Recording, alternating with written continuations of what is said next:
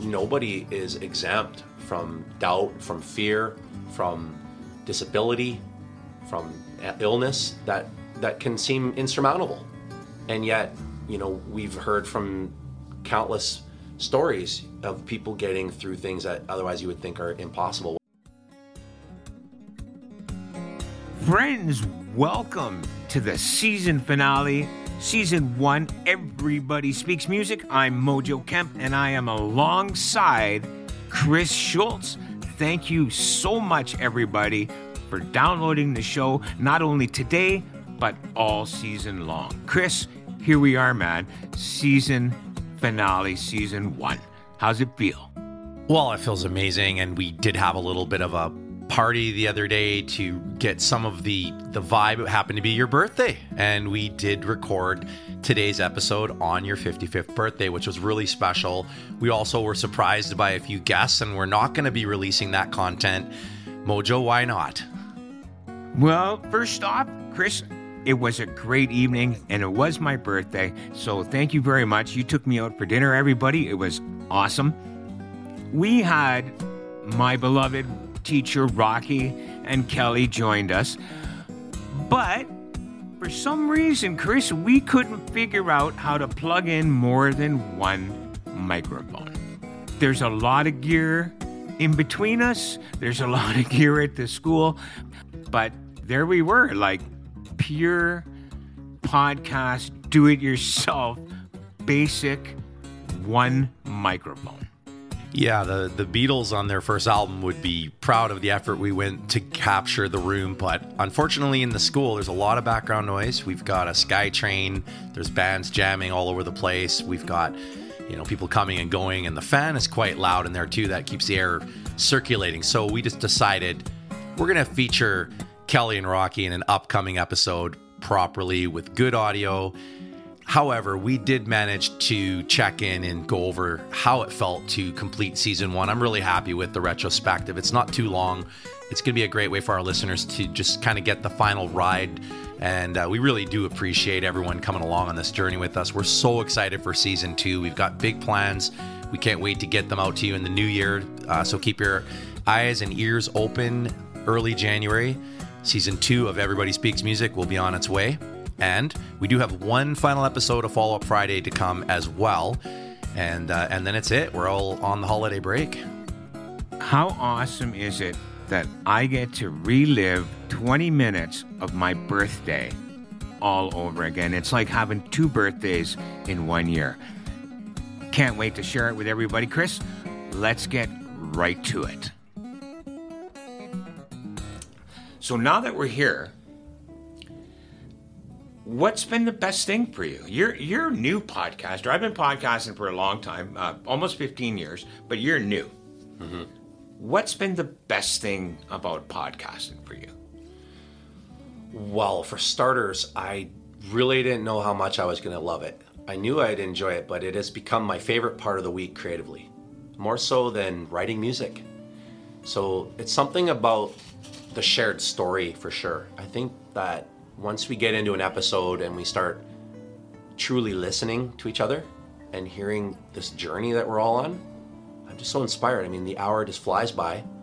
I always feel like at the end we're air high-fiving. I'm just lit. I'm inspired. I'm getting just inundated with inspiration every week, as are our listeners. We're clearly hearing that too, right? So I think that that's the biggest part, is knowing I'm not alone in my perception of how things are going. And everybody's story is connecting with a different part of my own personal experience. So I feel just super grateful to be a part of that fly on the wall. Yeah, what you guys don't know is Kris usually has a workshop at 8 o'clock, and I'm often having to tell him, Kris, we need to go because you need to go. Yes. Right? Because you get so into the conversation that, and I can see it when I'm looking at you, that I know you have no clue as to what time it is. I have no idea. There's no clock in my room. Yeah. So it's like, okay, Kris, we got to wrap this up so you can go do other stuff. Okay, so that's the best thing. On the flip side, what's been the hardest thing? Oh, just all the fear and the doubt. Every episode I wonder, were we on? Was I on? Did I come prepared? I guess the hardest part has just been taking the time to mentally be there, you know, like switching from being dad and being a business owner and being a husband and having my own world going on, and then going, right now I have to switch into listener and really making sure I'm present. Isn't it hard to be present? It can be hard to be present, especially when we've got so much going on around us. And for a lot of this, most of this season, we haven't been together. This is the first time. Right? And it's easy to get distracted about shit around the house, or I got my dog or my cats, you got the kids, and then plus our guest. Yeah. And whatever they might be going through as well. Let's talk about our guests a little bit. Oh, absolutely. They've been wonderful. I mean, they've been the magic of the whole season. We talked about what we wanted to do as a podcast, and I guess it's a great time to share with our listeners that the idea here was, you know, we all connect on music. I don't know anyone on the planet that doesn't have music in their life. It's truly a remarkable thing to say, right? And yet, when you think of a music podcast or an interview, it's usually, you know, fairly high level, famous person being interviewed by someone that's also high level.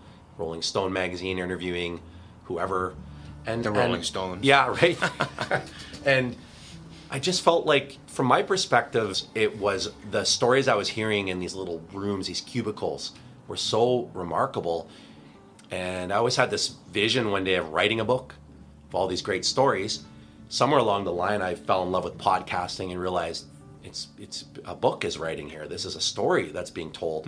It's great, you know, and so our sort of differentiator is it's that we're interviewing people that aren't famous for the most part. I mean, we will have our share of well-known guests like Don Alder and so on, but hearing, you know, the journey of people that aren't considered professional musicians has been so fascinating, and just goes to prove that it doesn't matter where you are in your level or experience, you have something really special to offer. Something, Mojo, that you said almost every episode that our listeners don't get to hear, as you say to our guests, and I love it, you say, I'm going to paraphrase you, and you can probably say it the way you do, but it's something along the lines of, everybody feels like their story isn't worth sharing, and then you ... How do you say that? Because every guest gets to hear that from you, and it kind of calms them down a bit. Yeah, well, like you mentioned, right? We don't have the big rock star type of people. We got everyday folks. We got the me and yous. And oftentimes, we don't think our story is all that important because we're in the middle of it, and it's happening to us. But somewhere, somebody out there is going through the exact same thing that you're going through, my friends. And by hearing somebody else, how they got through it and how they dealt with it and were able to overcome it, it lets us know that we can overcome it too. Well said. And, you know, I think that's a key component right there that I know for myself, no matter what level I've been at as a musician in my journey, it's not when I read about other people's triumphs that inspires me. It almost works the opposite. It's when I hear of them overcoming their challenges that I feel like I've got something inside me that can do that too. So I feel like a lot of our best moments on this season are when it gets into the tough stuff. You know, what obstacle was placed in front of you as a child or as an adult that stopped you from singing? You know, you yourself know better than anyone the types of things we can be dealing with and faced with. So do I. Yeah.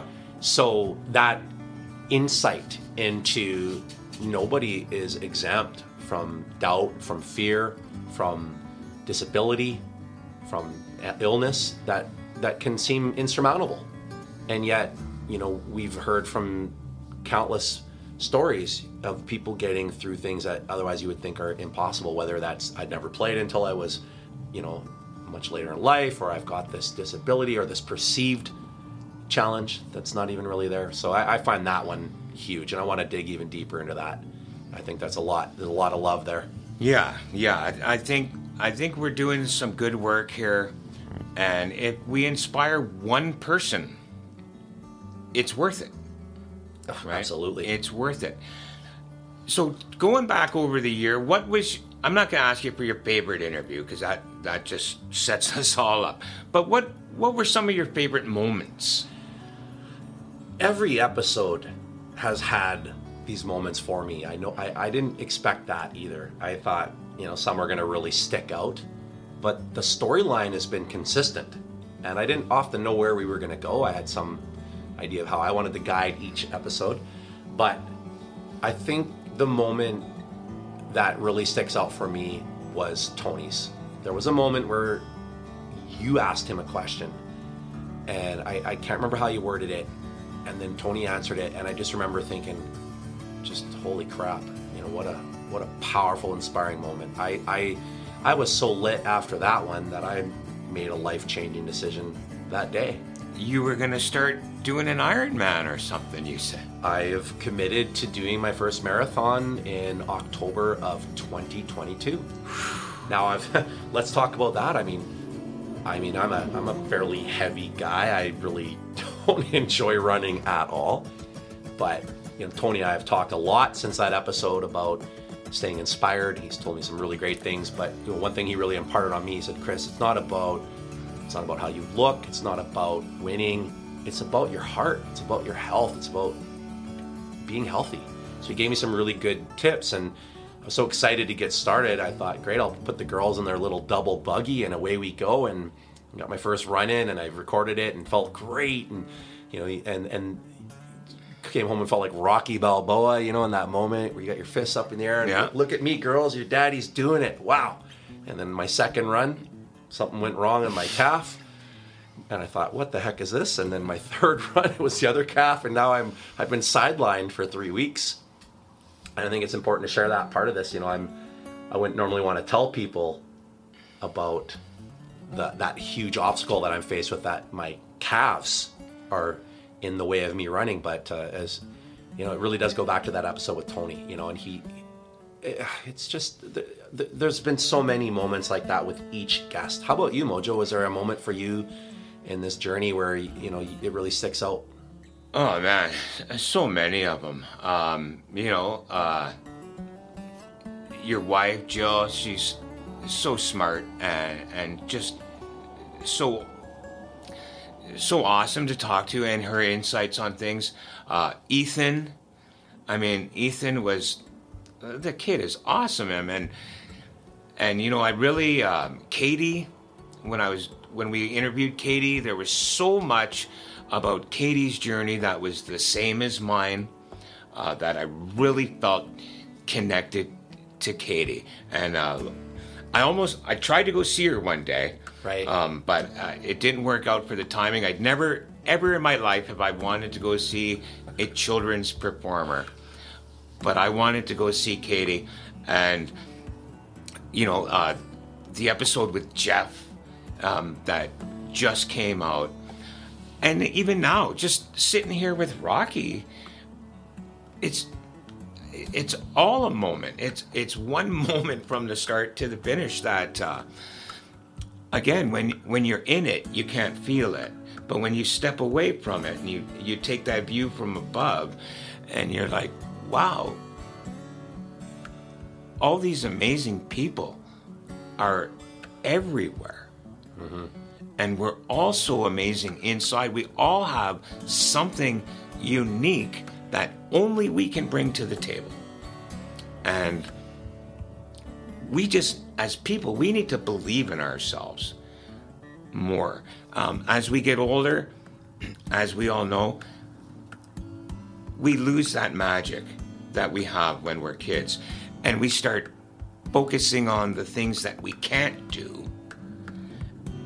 And when you're a kid, you don't have that thought. You just think, I can do this. And you do it. And that's, I think, what one of our really important messages to people is to find that childlike wonder, that awe that is still in there. Folks, it's still in there. Yeah. Just sometimes you got to dig for it, but it's there. Absolutely. And something else that's really come out of this experience for you, myself, for Jill, for our guest, is a stronger sense of community. And I'm witnessing from watching my daughters how important it is to feel needed, to feel like you're part of something. You can watch in a toddler when they're doing something, even they love doing it, but they want to know that they're part of something. They'll look back at you. And if you connect and you notice and nod your head, that means so much more to them, right? And somehow we perceive that as being a weakness that we want to take out of children. I think that becomes a North American construct where you say, okay, now the kid needs to be self-absorbed, independent from mom and dad or whoever the parental caregivers are. But when I look at some of the problems that we're all faced with, especially as a society, as a collective humanity, I think so much of it is just feeling disconnected. Certainly through the pandemic, that's been, on levels that there's been tragic levels of that. People are depressed. They're feeling like they don't belong to something. So I think, not to say, again, I mentioned this once before, not to say music is the answer. There's so many ways of feeling connected, but that part of music is where I think we're going. I feel like I'm going to tell a story now about so much of the inspiration behind where I'm at now in terms of how I view music and how I think about it. Years ago, a very good friend of mine, Bo and Zena, they were just becoming very close to me in our life. They moved here from China not that much earlier than we'd met. Bo and I clicked, amazing guy. And one day we were walking down the road and he said, Kris, I don't understand the music here, the way the audience is handling it. I went to a concert and people were so preoccupied with all the external stuff, like the other tents. Why weren't they watching the music? It was a really challenging question. It really forced me to step back, because I think it's really easy right now to say, people aren't paying attention to things anymore, or people can say music used to be better, concerts used to be better. It really illuminated something for me.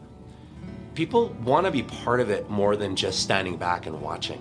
At least that's my interpretation. It's fun to go to a concert, but instead of blaming the audience and saying, you're so distracted, you're on your cell phone all the time, what if everyone in the audience was jamming? What if everyone felt like they were creating the music? Or better yet, what if the shows got much smaller? When we got back to that place where there's only 3, 6, 12, 20 people in a room. A good example would be flamenco music. Before it became this commodity that blew up out of Spain, it was something that was shared in the back room of a cantina. It wasn't meant for money. It wasn't meant for fame. It was meant to be an experience shared, and everybody in the room participated, whether you were stomping your feet, clapping your hands, screaming out whenever you felt it. Sure, there were people leading the way, but everyone was a part of it. Even the listener was an emotional part of it.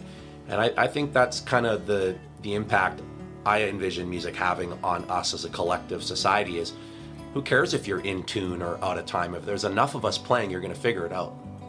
And having less barrier to the instruments is important, but more importantly, having less barrier to even wanting to try it. Because I can honestly say a lot of the musicians that I run into, they might not realize they're the barrier. They want to be on the pedestal. They want it to feel special. Don't we all, right? There's a moment, but it's really important to open that up and let people in.